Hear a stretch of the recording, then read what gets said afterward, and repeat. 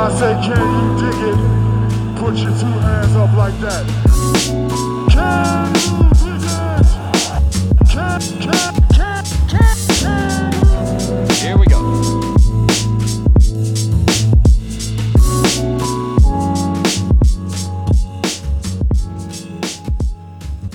Welcome back, everybody, to another episode of Can You Dig It, a podcast by the Silver Screen and Roll Network. Christian and I switch roles today, which we'll explain here in a bit, but I am one of your co-hosts, Jacob. With me, as always, Christian. How have you spent your time in quarantine, Christian? Mostly trying to produce content for the site, which I know it's just writing from home, and I should be grateful that I even can still work and will be making money.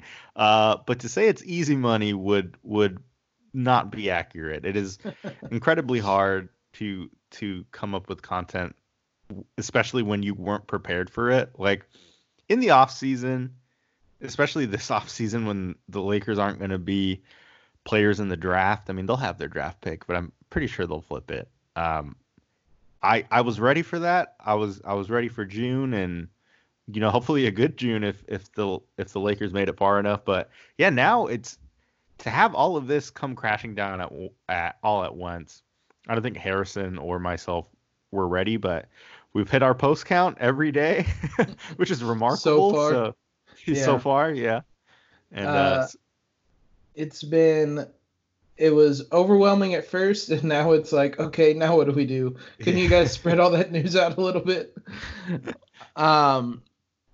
Today, obviously, there isn't any sort of Laker news.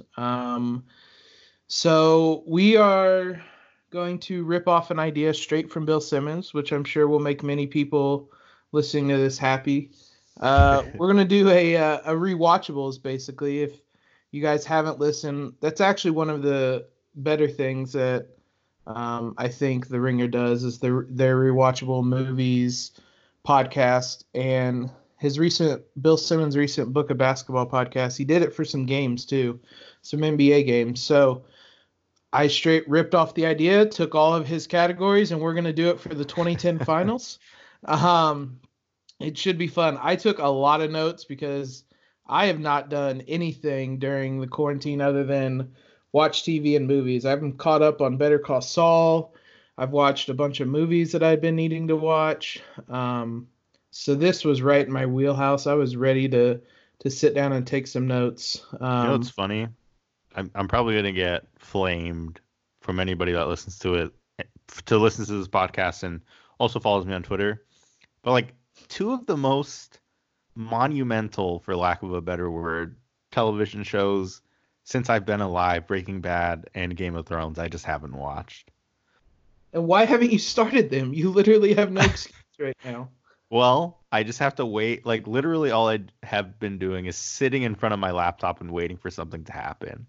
Really praying for something to happen. But nothing so far. The Lakers got tested for the coronavirus on Wednesday, and they're hoping to hear the results back by Friday. But until then, I don't expect to hear much. So really that's all that's going on.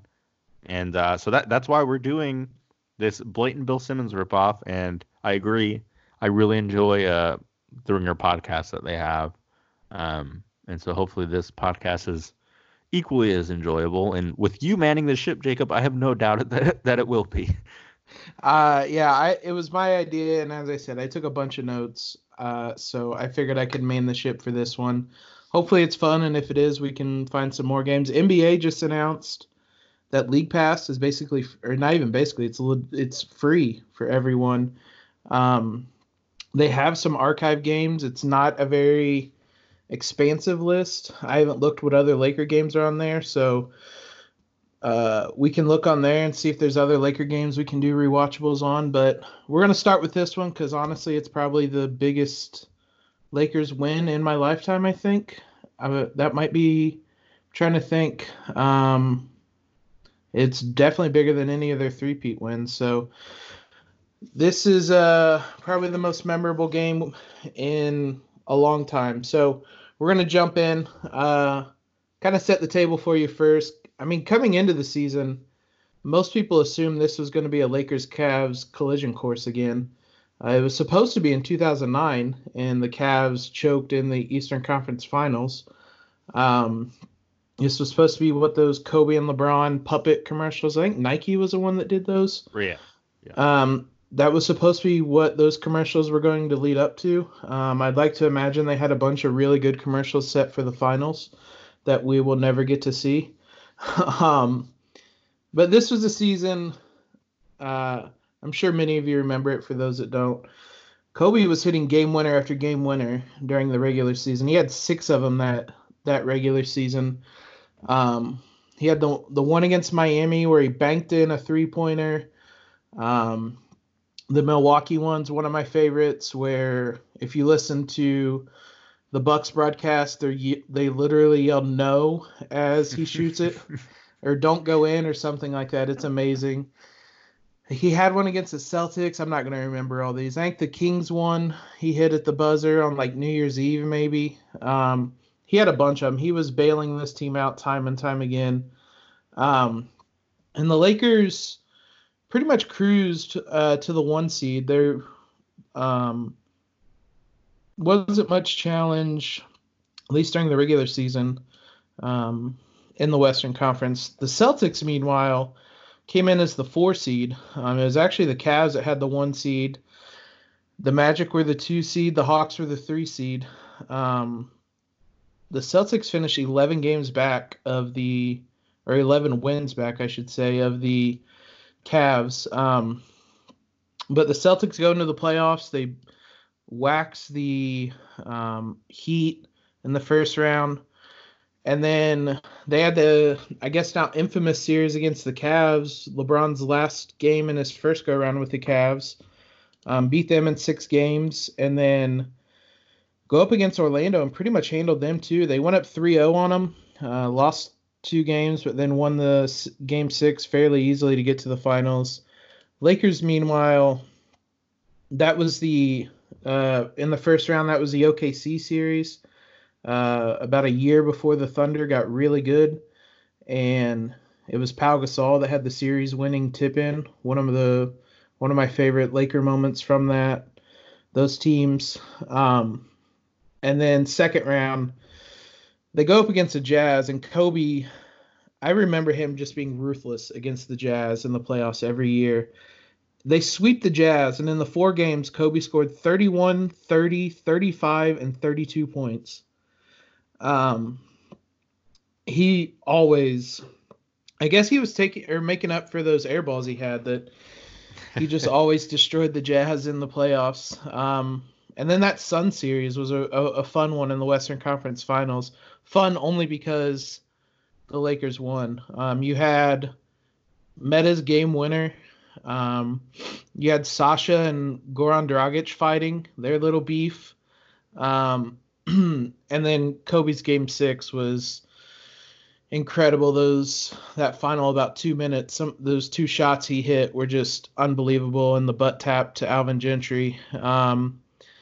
Sets up the finals everybody kind of wanted coming into the season. And Lakers get their chance at revenge in 2008. So series plays out. Game 1, Lakers pretty much dominated. Kobe had 30. Game 2 was when Ray Allen set the 3-point record with 8. Was so frustrating to watch. But I have some stats on Ray Allen. Game 3 was one of my favorite Lakers games. It was basically the Derek Fisher game. He took over in the 4th quarter in Boston. The Lakers win. Game 4, I wrote the Big Baby Drool game, where they had the slow-mo video of him yelling with just huge string of spit coming from his face as Nate Robinson jumps on him. Boston won that one. Game 5, Kobe went bonkers. I believe in the 3rd quarter, for a brief moment, it looked like he was going to challenge a single quarter scoring record. He ended up with 38, but Boston won to go up 3-2.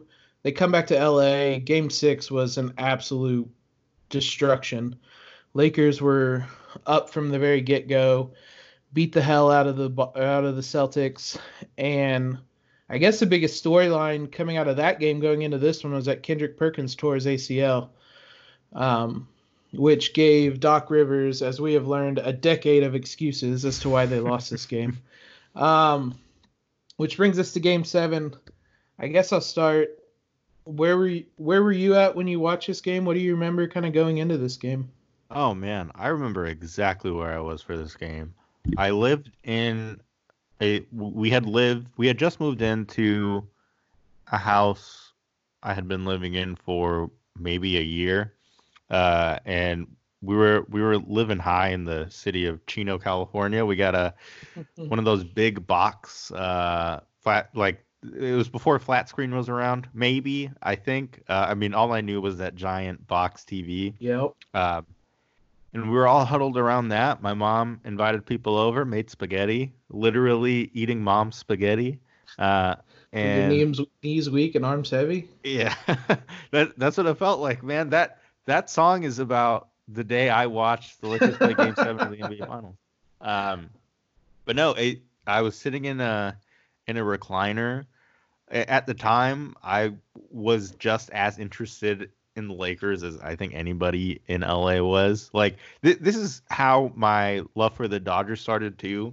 It's just watching a team that is very popular in the postseason, especially in a playoff setting where you see the same guys, a few times a week.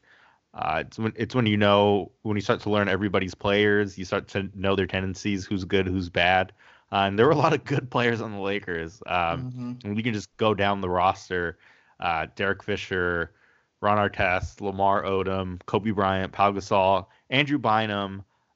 Who out of that list, I think people listening to now, kind of the younger generation, thinks of Andrew Bynum as the guy that kind of just flamed out and never had a good career. But Andrew Bynum was a stud, like in conversation for best center of the league if Dwight Howard did not exist, but he did. Dwight Howard was also very good for those listening that were born past the year 2000.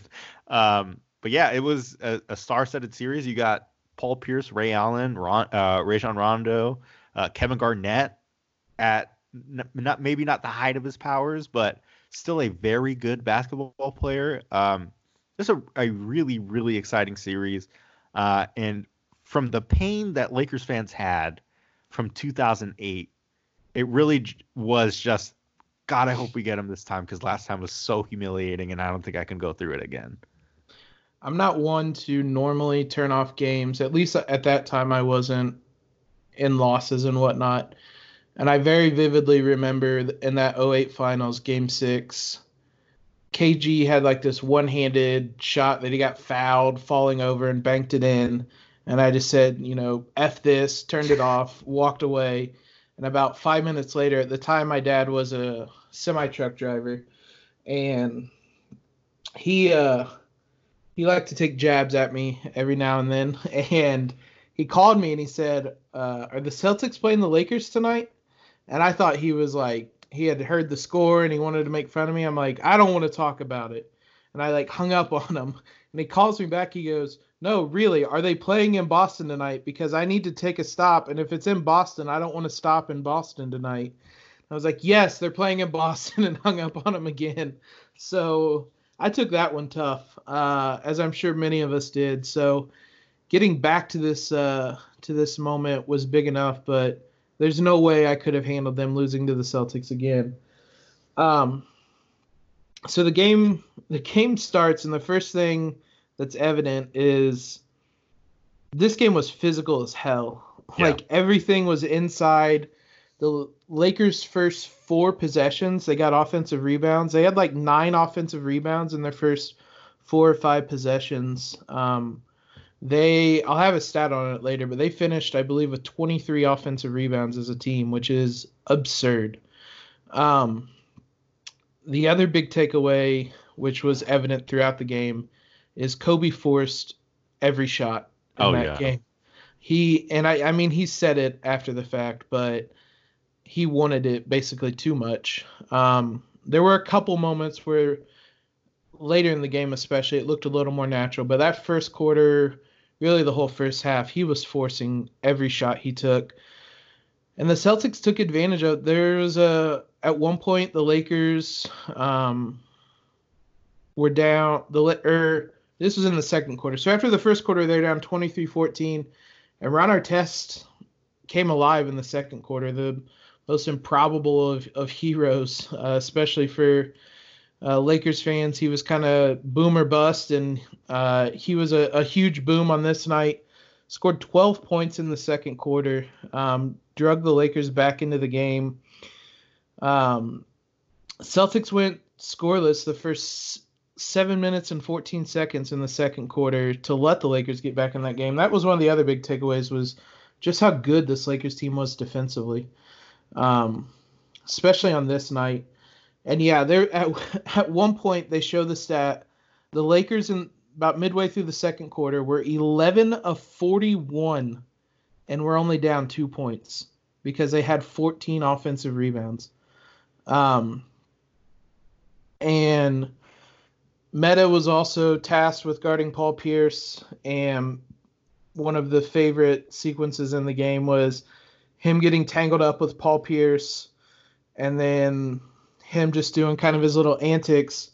And at some point he knocks Paul Pierce's headband down over his eyes, and Paul Pierce is trying to act tough, just like staring at Meta with a headband over his eyes. He can't even see him, just kind of getting in his face. Of course, Joey Crawford comes flying in and overreacts and gives everybody a double technical,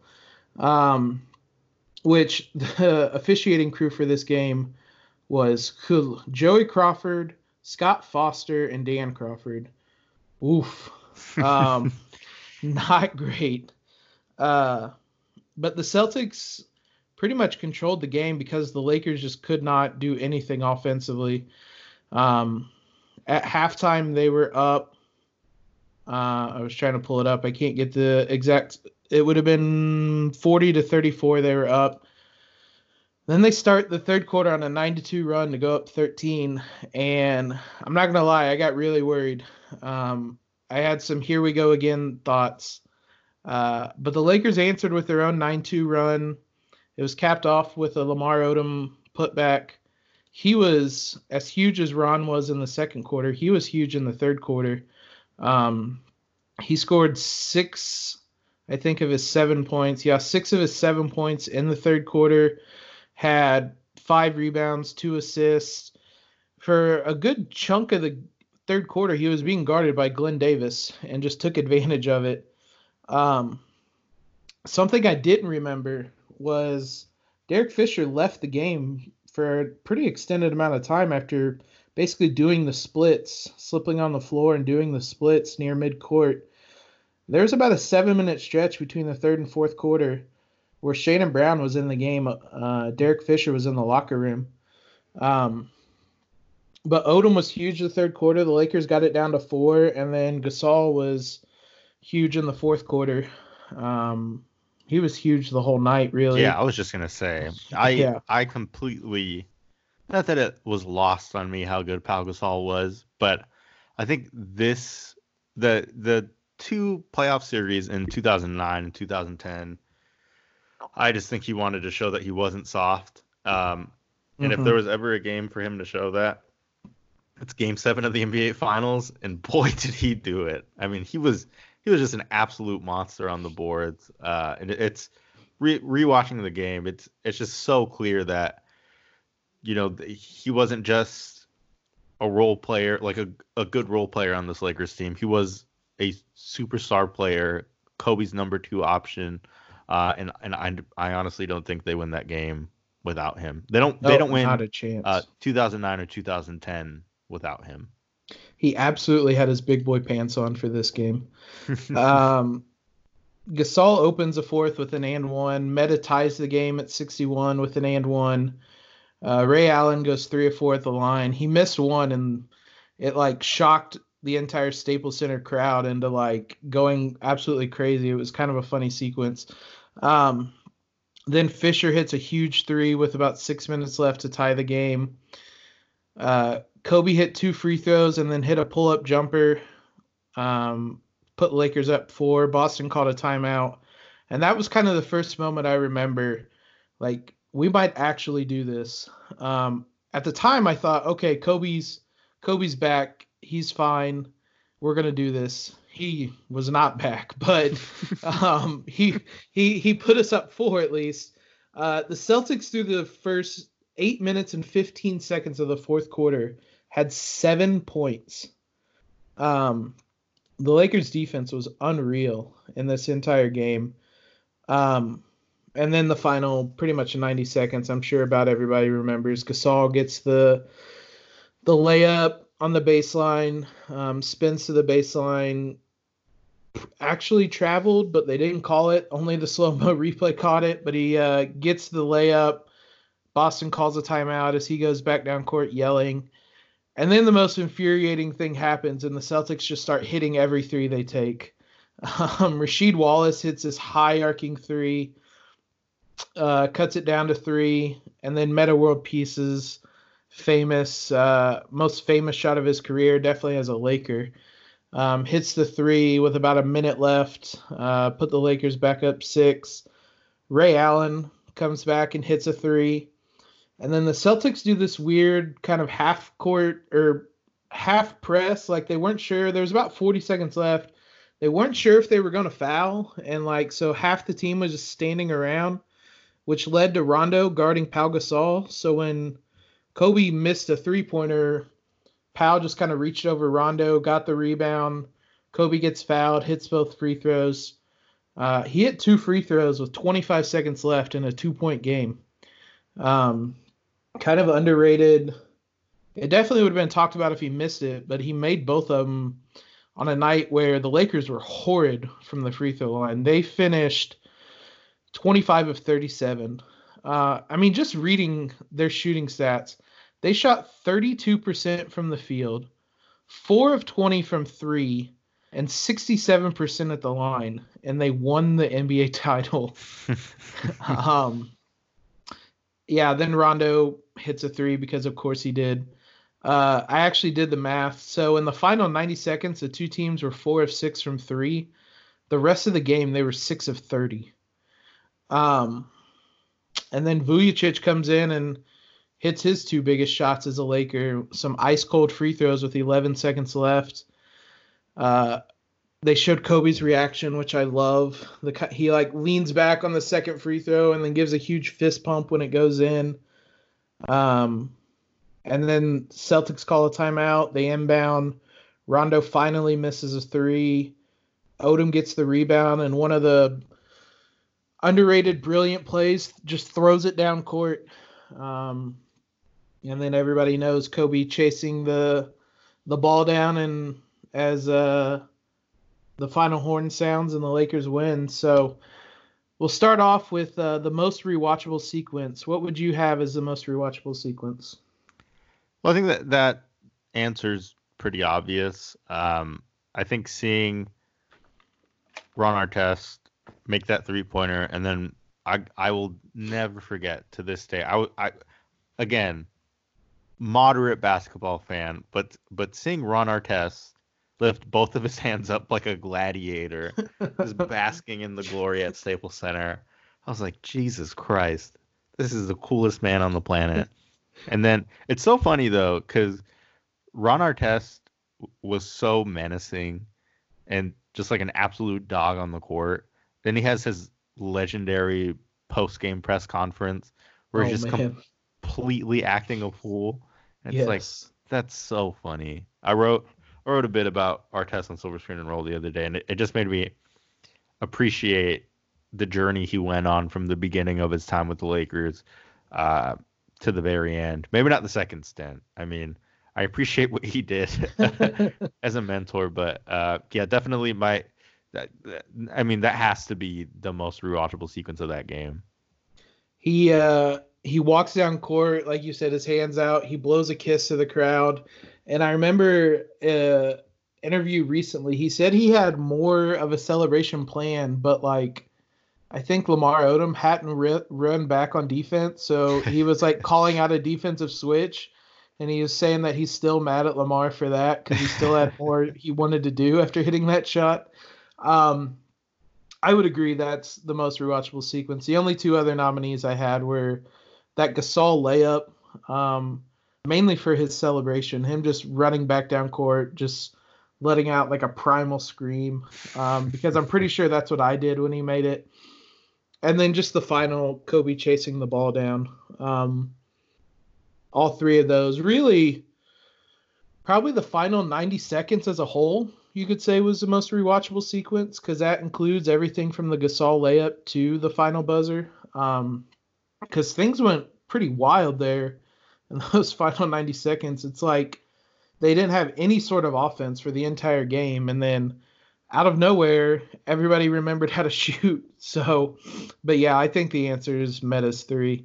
What's aged the best for you? I have a handful of nominees, so I'll let you start first. What's aged the best from you from this game? Oof. Well, it's hard to say because most of these guys have fallen out of the league, and like even a few years after the fact, just weren't good NBA players anymore. But I think the thing that's aged the best to me is how good Derek Fisher shooting was. Like I Yeah. was a Derek Fisher stan. I have growing his up. jersey. Yeah, well, it was a good jersey to have at the time. Like by no means was he a superstar player. Like he is the definition of a role player. Didn't play much defense, but boy, could he knock down 3-pointers and big 3-point shots too. This game he didn't need to do that much of that. Like the offense was coming from different places, whether it be, Powell or Ron Artest. But Derek Fisher's the few shots that he did hit were just so good. And like looking back and rewatching it, I'm glad that holds up because I didn't think it would. I thought the legend of Derek Fisher and the big shots he hit just carried out with me throughout my entire life. And I think a lot of it has to do with that. But I mean, when the Lakers went to him with the ball, not all of them were 3-pointers, but his that funky shot goes in, man. That lefty shot, whenever they needed him, he was pretty reliable. So I'd say that's aged the best, and I really didn't expect it to, which is probably why I choose that. Fisher was incredibly clutch. Like you mentioned, he hit some massive shots, not just this series. Obviously, everybody remembers 09 against the Magic, the 3-pointer he hit. I'm trying to think, was it game 4 maybe? In Orlando, where he comes down and there's like 5 seconds left. They need a 3, and for some reason, Jameer Nelson just doesn't foul. And he hits a 3, and then in overtime, buries a 3 with like a minute left and winks at Kobe as he backpedals down court. I absolutely love Fisher. I actually didn't have that down, but that was a great one because he hit some huge shots, and it was definitely noticeable. I mentioned I didn't remember him being hurt. This was actually the first time I've rewatched the whole game in probably close to 10 years maybe. And I did not remember him being hurt, and it was very noticeable.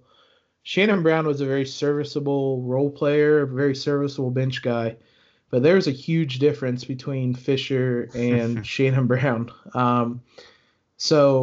And they pointed it out at one point in the broadcast. They said if Fisher can't come back, like that changes everything. And right about then, he checked back into the game. So the first two things I wrote down were just Pau Gasol and Ron Artest's performance. Like I remembered both of them having big games. Ron Artest was everywhere in this game, especially in the first half, and he bailed the Lakers out offensively, which is not a sentence I thought I would ever say. Especially that season, because I think the expectation at the time was for him to have some fall off from his just a dream season with the Rockets the season before. He averaged like close to 17.1 points per game, on 39.9% shooting from the field, and not on low attempts either. It was 5.6 attempts per game, which isn't that much by today's standards, but I mean at that time that was Oh, he was among the most prolific 3-point shooters in the NBA. So for him to decline in his season with the Lakers, shoot 41.4% from the field, 35.5% from three. For him to hit those big shots, I don't think anybody saw that coming. I think, at least speaking just from my personal experience, watching him in the playoffs that year, uh, seeing him open and shoot the ball, it was just kind of like cross your fingers and hope for the best. So for him to show up the way he did, I think when you talk about unlikely heroes, he was the one. He was the ultimate no, no, no, yes type of player. Like that 3-pointer with a minute left was the ultimate no, no, no, yes shot. Because like on one hand he had to shoot it, and there was actually, I wrote it down, like one of the very first possessions he caught the ball at the wing and didn't shoot, and Mark Jackson literally said, the exact quote, "Ron Artest has to be ready to catch and shoot because Paul Pierce is just ignoring him." And by the end of the game, he was ready. That was the biggest shot of his career. The toughness of this team was another thing I think that aged best. That wasn't there in 2008, and it was very much there in 2010. This team was gritty. They were physical. Bynum and Gasol were, in the first quarter, were beating the hell out of them inside. Nothing was going in, but they were just beating up the Celtics without Perkins and with a Rasheed Wallace that was pretty limited at that point in his career. The Lakers were just overwhelming them inside. Garnett got in early foul trouble because of the size the Lakers had. Which, speaking of Rasheed, I put down his reaction after being called for a foul. I absolutely missed that, and I loved watching that for 48 or however long. Yeah, 48 minutes. That was incredible to watch. He had one where he straight, I can't remember who it was. I think it might have been Kobe, where he caught him across the forearm, and the ref calls a foul, and he just throws his hands on his head like, you couldn't possibly call that on me type of face. I loved that. I missed that. We need more people like Rasheed Wallace back in the league because he was incredible. The crowd was another one. They were loud the entire game. Yeah, say what you will about Lakers fans and how wishy-washy they can be, but if you get Lakers fans in a playoff atmosphere and you put good basketball in front of them, they will reward you as good as any fans in the NBA. Like, I remember during this Warriors run how electric the Oracle Arena was, and just thinking like, wow, thinking back, like, I can't remember off the top of my head, but I imagine Staples Center probably rivals this in a playoff setting. And then rewatching it, I was like, oh yeah, buddy, it does. Oh yeah. Yeah, it absolutely rivals Oracle. Like, after the game, the three people they interviewed on the podium were Jerry Buss, Phil Jackson, and Kobe. And all three of them went out of their way to compliment the crowd.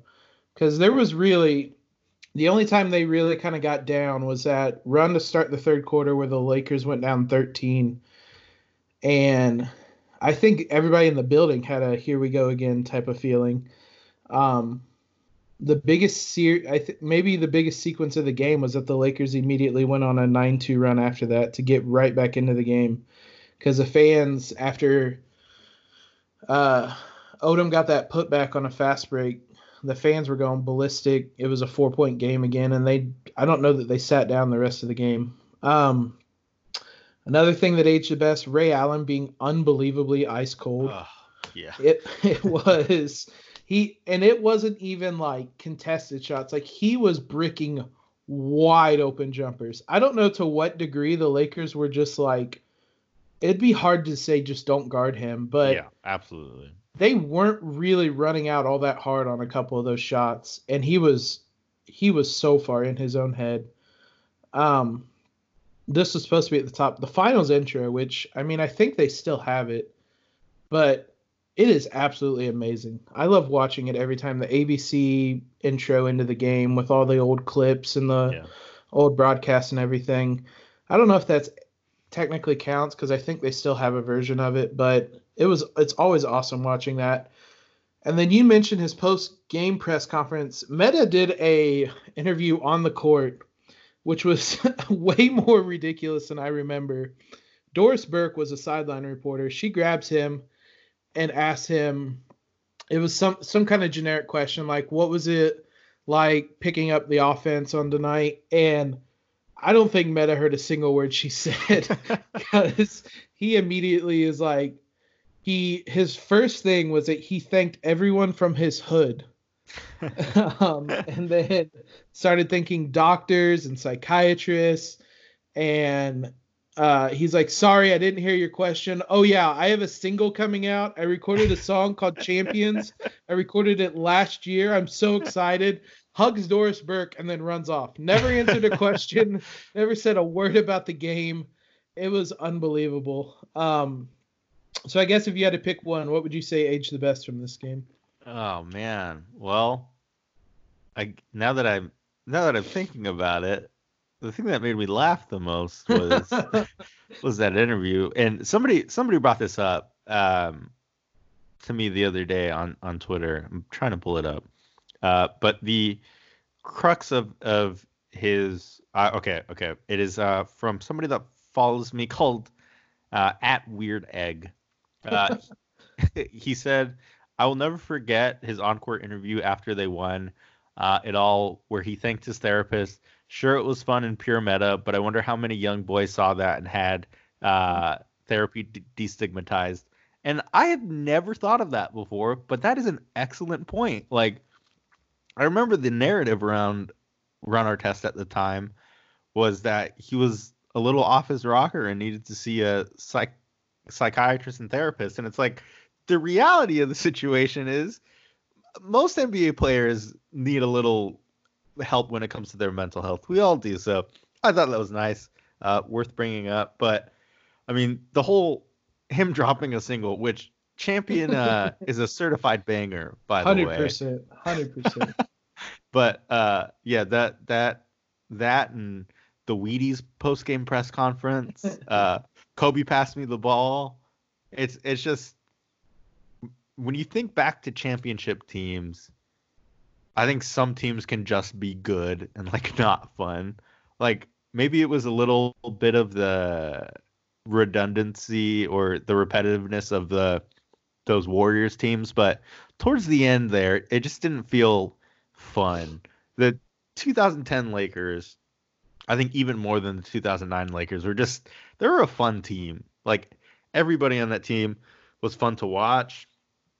Big personalities. Pau Gasol's a big old sweetheart, and I don't know. I beyond them just winning a championship, there's teams that will always hold a special place in Lakers fans' hearts just because of the camaraderie they had, or specifically skilled players. Like rewatching Lamar Odom, I was, even if this wasn't his best game, the way he can carry the ball up and down the court at his size and how smooth it looked, I don't know. I think of everybody on that team, he'd probably be best suited for today's NBA. Like, he was incredible. I've said that many times. He would be an incredible player. He was probably 10 years ahead of his time, 5 years ahead of his time. He would be absolutely incredible in today's NBA. And yeah, there were just moments where he got the ball and he had one where he just blew right by his defender and took it right to the rim and finished a layup. And it's just like, this dude is 7 feet tall doing that. Like, it was incredible to watch.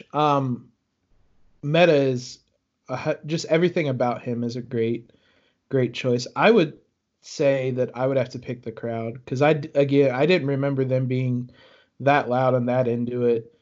And they also had an incredible amount of celebrities there. They did 3 different like celebrity pans like coming out of a commercial showing people there.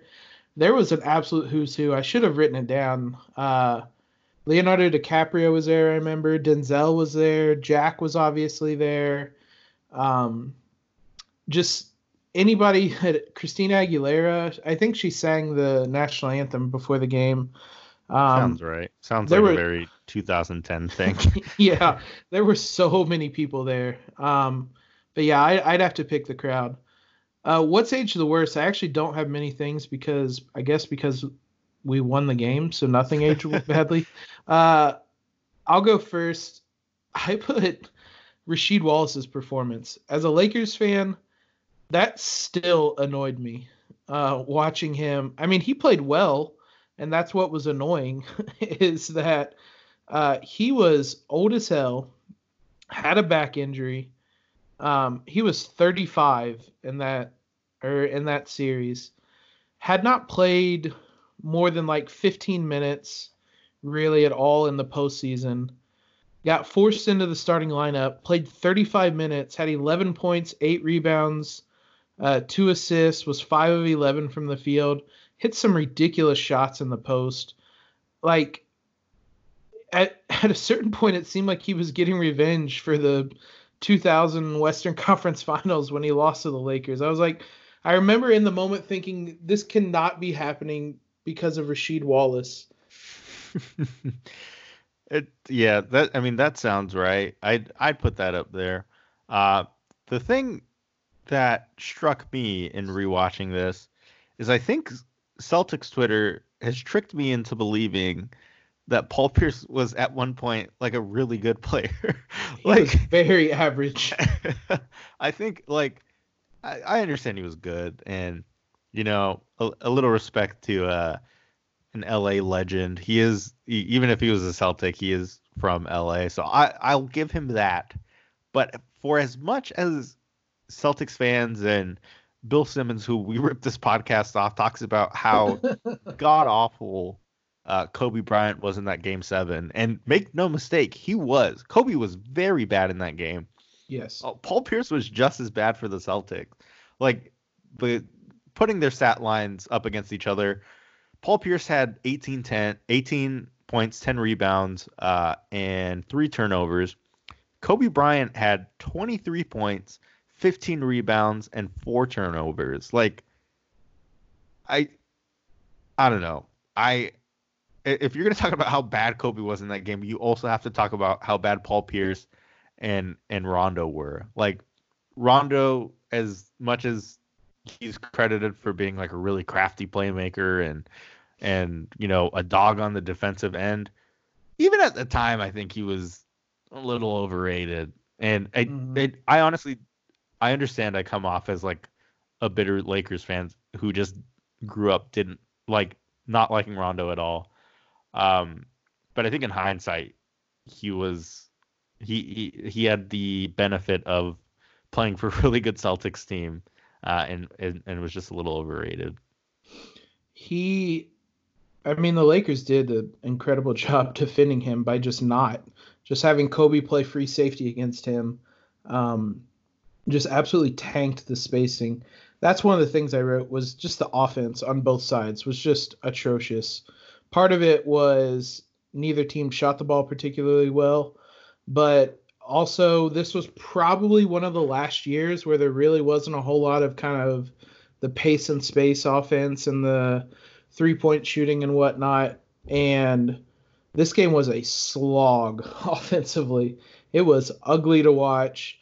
I will say another thing I actually didn't have written down because I just kind of forgot about it. Ray Allen kind of gets a pass in this game. Nobody talks about the fact that he went 3 of 14, 2 of 7 from 3. Him and Paul Pierce combined to go 8 of 29. They did what they did what the Rockets did a few years ago, on their own. Yeah, they were abysmal, both of them. And then the last thing, this is kind of big picture, but just this whole Celtics core as a whole has just aged terribly because this was not a particularly special team. They were a good team, but it's not like we're talking about the Heatles or the Warriors or anything like that. And the way that core talks about themselves, especially Doc, is they act like they were some dynasty. They won one finals and only made it to two of them. Oh, yeah, that bugs me so much. Lakers won back-to-back titles in a And three time, straight finals. yeah, in a time where they existed. Like it's not like a Warrior situation happened where they just fell off the face of the earth for the season. They were just the best team in the Western Conference for 3 years straight, and the Celtics weren't. Like making two final series in 3 years is impressive. Like don't get me wrong, especially going in as the fourth seed. And that team on paper, Rondo, Ray Allen, Paul Pierce, Kevin Garnett, was a very good team. But like that Lakers team on paper, like even at the time with how young those players were, for them to go to the NBA Finals 3 times in a row was pretty incredible. So yeah, I'm with you on that. I think most of NBA Twitter is with you on that when Kendrick Perkins is talking about, how great those teams were, and if he would have played, they would have won that game. And God, him and Doc, everybody from that team. The only person that's remotely likable from that team is Ray Allen, and they don't like him. I was gonna say, and they all hate him. That Yeah. might be why he's likable. Yeah, I'd have to say the Celtics core would be what's aged the worst from this game. You mentioned it, the greatest kind of what if sliding doors moment. I think the one everybody's going to bring up is what if Kendrick Perkins was healthy? Yeah. Here's the thing. I think the 2008 Olympics, for Pau Gasol getting smashed on by the U.S. team because he played a little too soft, just changed him mentally forever. Like he never wanted to be labeled as soft again, like all Europeans were at the time and kind of still are. So I don't know. You put anybody in that Game 7 with the way Pau Gasol was playing, with how aggressive he was on the offensive glass, I just don't know what difference it would have made. Like the game would have been closer, I'm sure. But Andrew Bynum and Pau Gasol were such forces on the boards that it's just plus, rotating Odom into that front court. They're just a really tough defensive team, and I have no doubt that the game would have been closer. Maybe there would have been less lead changes. But I still think, well, given the nights everybody else had, the nights the Stars had, I think the Lakers would have come out on top. Well, and kind of the argument against it, Rasheed Wallace was good this game. Yeah. And irrationally good. Like it made no sense considering how little he'd really played. So it wasn't like some scrub came in and just tanked for him. She'd played really well for him. Kendrick would have brought a different dynamic to the team. I don't know that the Lakers won the rebounding battle 53-40, and they had 23 offensive rebounds. I don't think either of those things necessarily would have happened, but there were a couple times where she just got open threes because the Lakers weren't really used to rotating out to him, and it's stuff like that they wouldn't have had to worry about with Perkins. But also the other one I had down is what if Andrew Bynum was healthy? Yeah. They said at the start of the game that Bynum could play 10 minutes in both halves, and the only way that would change is if he tweaked his injury and could play less. And he basically just played the first 10 minutes of each half, and that was it. That he only played 18 minutes in the game, so he didn't even play the full 10 minutes in each half. You mentioned he was legitimately a stud. He had a series of knee injuries, the first one in 2008 that really kind of derailed his career, but he was very much in the conversation for one of the best big men in the league. Dwight Howard was just a physical freak of nature, so he was pretty much always first, but After that, I would say Bynum probably had to be second during that time, and Yeah. the Lakers had it. He was less than 50% this game. He was like 25% of what he was. He only had 2 points and 6 rebounds. Um, really, all he could do was just go out there, stand in the lane, get a couple tips, and that was about it. Um, he was really just a body that they could put out there so Odom and Powell didn't have to play 48 straight minutes. So I would say if you want to make the what if Kendrick Perkins argument, what if he was healthy, you have to make one for Bynum as well. The hottest retroactive take you wish you had in the moment. I didn't really have one, but I know one that people make all the time is should Pau Gasol have been the Finals MVP? Oh, you, that is a good question only because you look at what Andre Iguodala did a few years back, where he was just the single, like even if he wasn't the best player on the team, he was the single most impactful player in that final series because of the work he did on LeBron. Oh man, um, on like if you're only gonna use Game 7, I mean he was incredible that whole series, but if you're gonna use Game 7 and make the argument that they wouldn't have come out on top if it weren't for him, probably you have a pretty compelling argument that Kobe has number 5 because of him. Like number 4 too, but especially number 5. Mm-hmm. I think part of it was kind of a recency bias because he was so good in Game 7 and Kobe was so bad. Yeah. Powell had a couple of duds, at least statistically, in that series. He had 23 and 14 in Game 1, 25 and 8 in Game 2 with 6 blocks.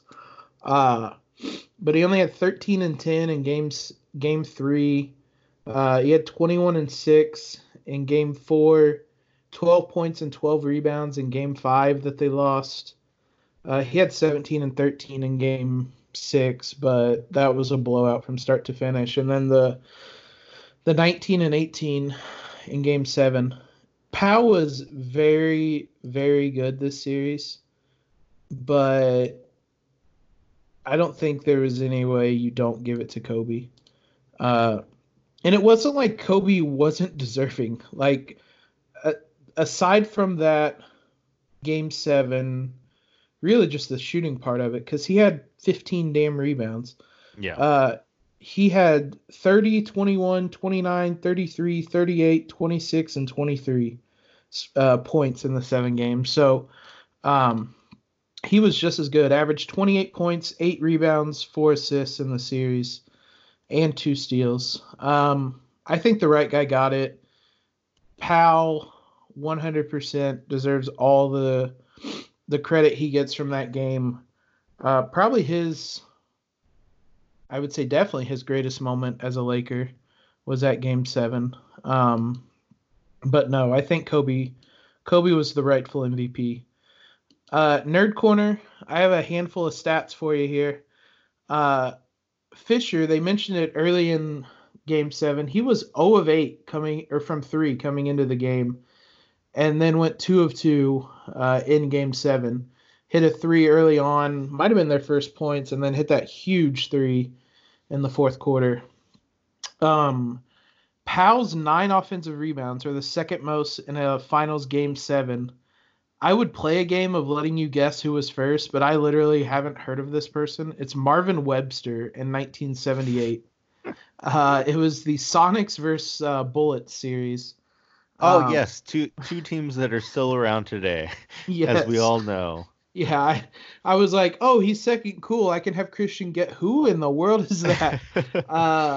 According to Basketball Reference, the 23 team offensive rebounds are the most all time in a Game 7 that the Lakers had. They absolutely crushed the boards.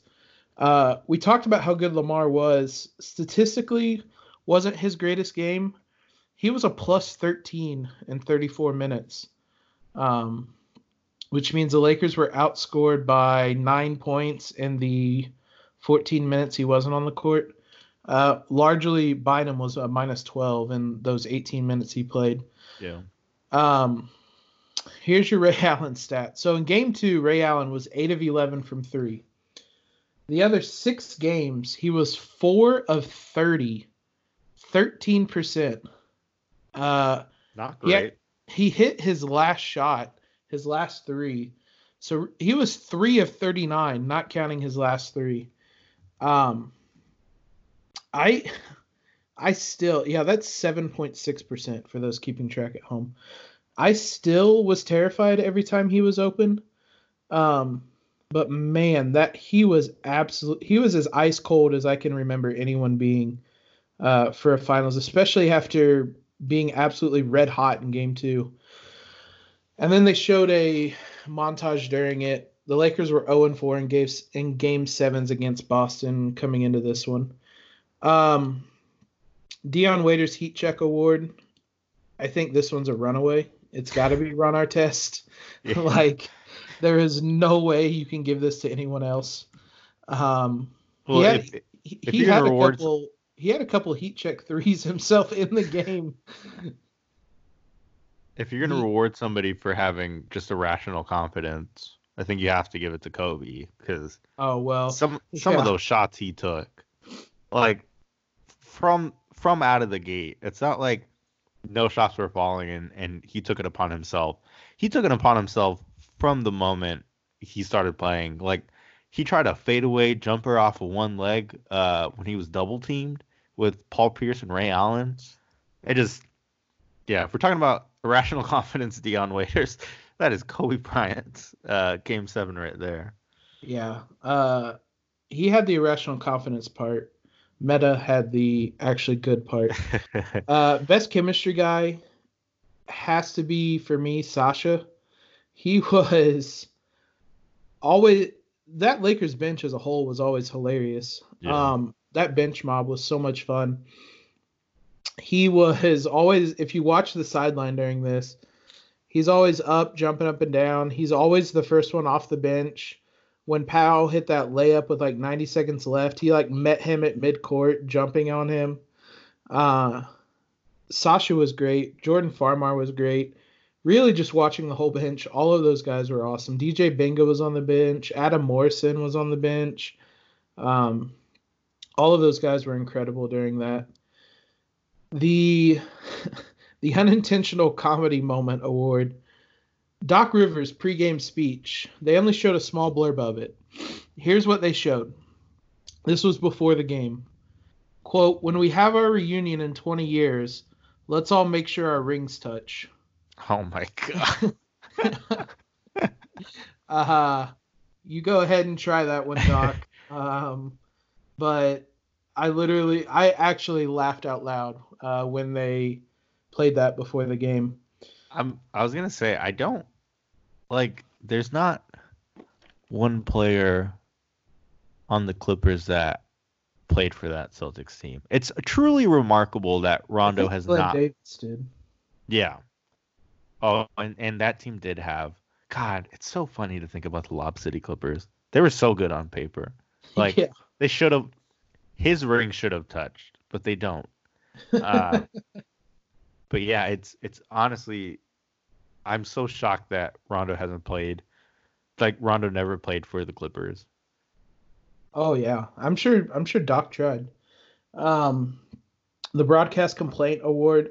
I won't spend too much time on it because there's a lot you could complain about with Jeff Van Gundy and Mark Jackson.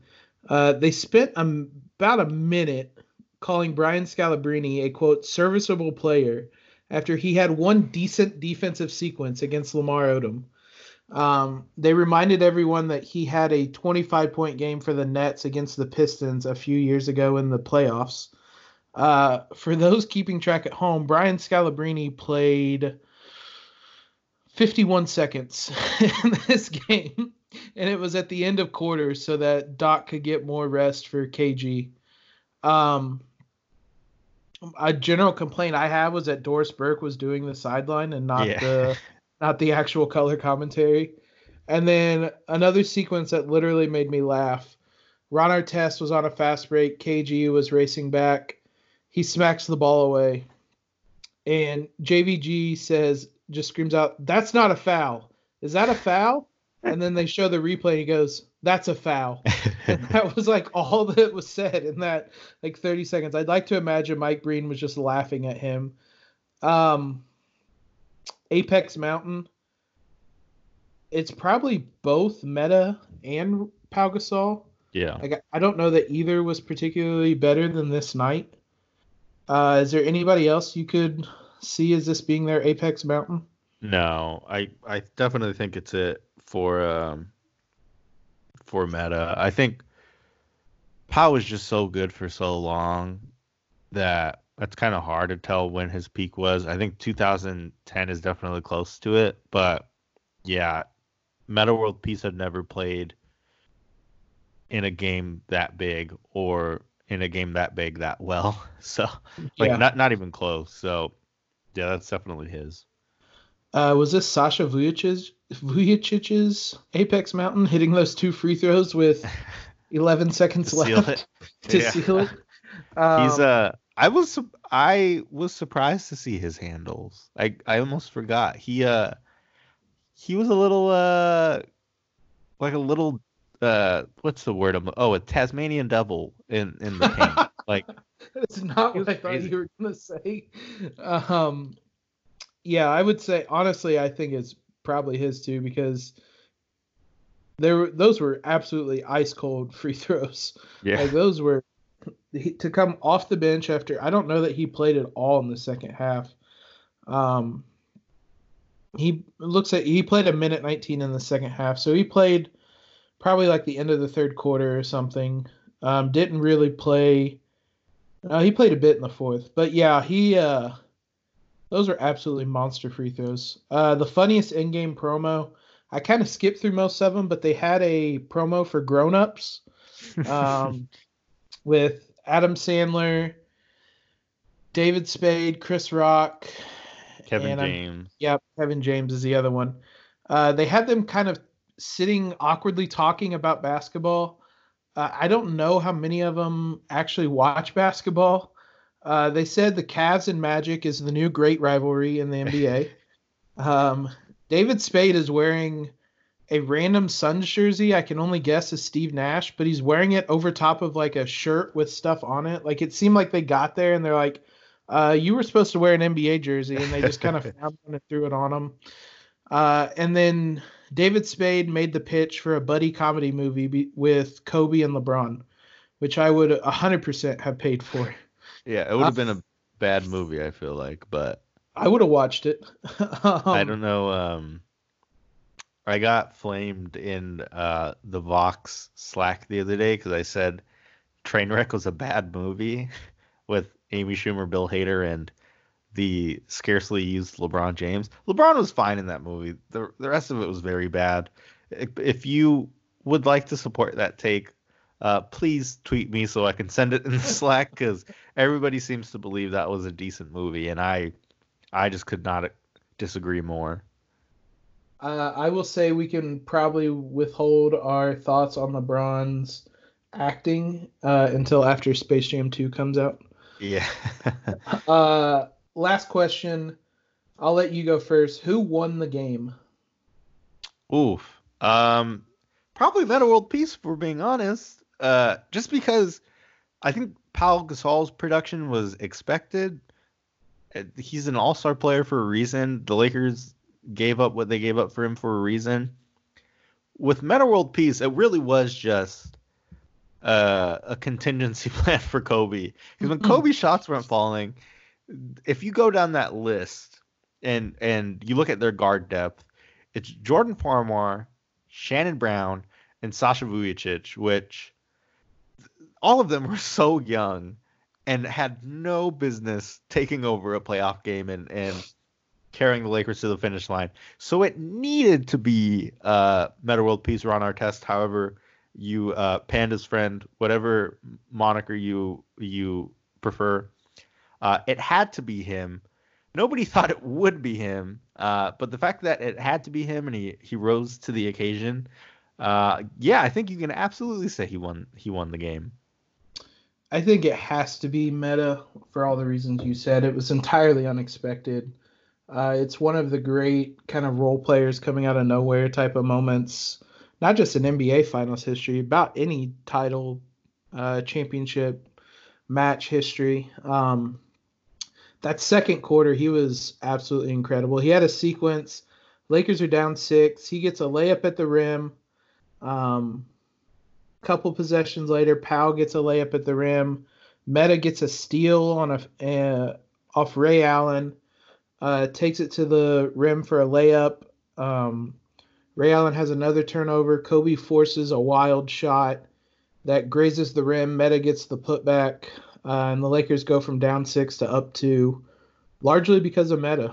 I'm trying to think of who that would be on this year's team. Like, if LeBron or AD didn't have it and they came in and just took over, everybody would be like, I have an easy answer. It's Kuzma.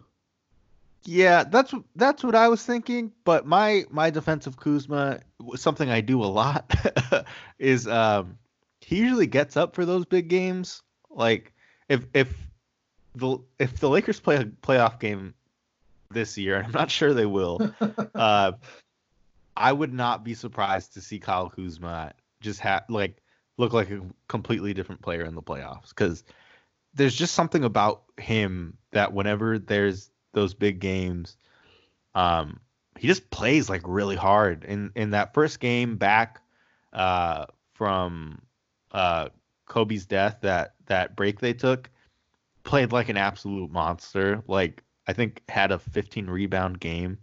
That game against the Celtics, he was incredible. His rookie season, the game against the game against the Celtics, his rookie season, he had that like just stupid behind the back pass. I forgot about that to Nance. Yeah, he for all of Kuzma's faults, he's always known what's on the line with games like that, with very few exceptions, dating all the way back to Summer League. Kyle Kuzma was so good in Summer League. But yeah, I mostly agree though. I mostly because I can't think of anybody else. Like KCP going crazy in a playoff game, I think would break Twitter. Just like life would come full circle. Cure all sickness in the world if KCP had a big playoff game. I mean, Dion Waiters could be up there too. Oh my God, that actually might be the answer. I forgot he was on the team, if we're being honest. Yeah, I did too. I only say Kuzma because there was kind of a divisiveness around Meta. Oh yeah. A lot of people were very frustrated with him, especially it was a lot of him versus Ariza. They should have kept Ariza over him, and there's kind of that same. They should have kept Ingram over Kuzma. That's a very good point. I'm actually on. You've lured me on the boat. Yeah, I was gonna say, and then Meta in one game made everything worth it. I honestly don't think I complained about a shot he took the next season because I just kept telling myself he's literally the reason we have a title. So if Kuzma wants to do that, I won't complain for a full year any of the stuff he does. I'm hoping that's the case with Danny Green, because right now I've talked to a few people that were Spurs fans and Raptors fans. And I'm just like, dude, Danny Green in the regular season, what's going on? And they're like, don't worry, he'll show up in the postseason, and you won't care about anything he does for the rest of his life, because you'll know that when it counts, he'll be there. Yeah, I'm not too worried about him yet, but yeah, I think Meta has to have won this game.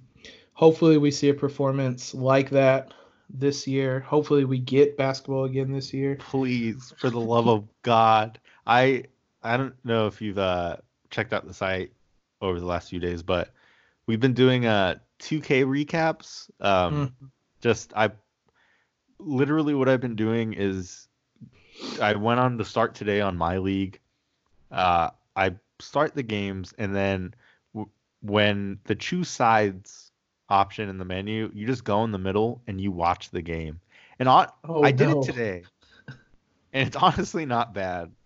And we are a week into the quarantine, and you are watching 2K games. It's not bad. It's like artificial intelligence against artificial intelligence. It's great. There is an entire League Pass library that you can watch real basketball, bud. Yeah, this game, if nothing else, reminded me of how awesome it is to have playoff basketball with the Lakers in it. I want that back. I was stressed out watching this game, and I knew the outcome. Um, so yes, I want playoff basketball.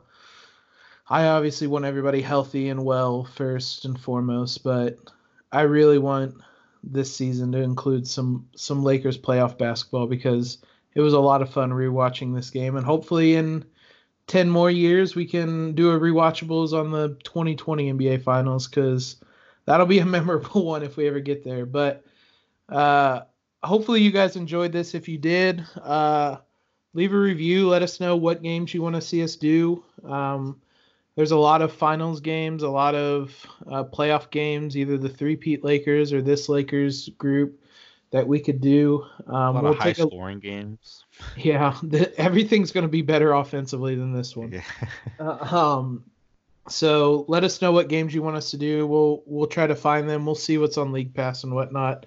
But yeah, I appreciate you for letting me host this and have fun with this, Christian.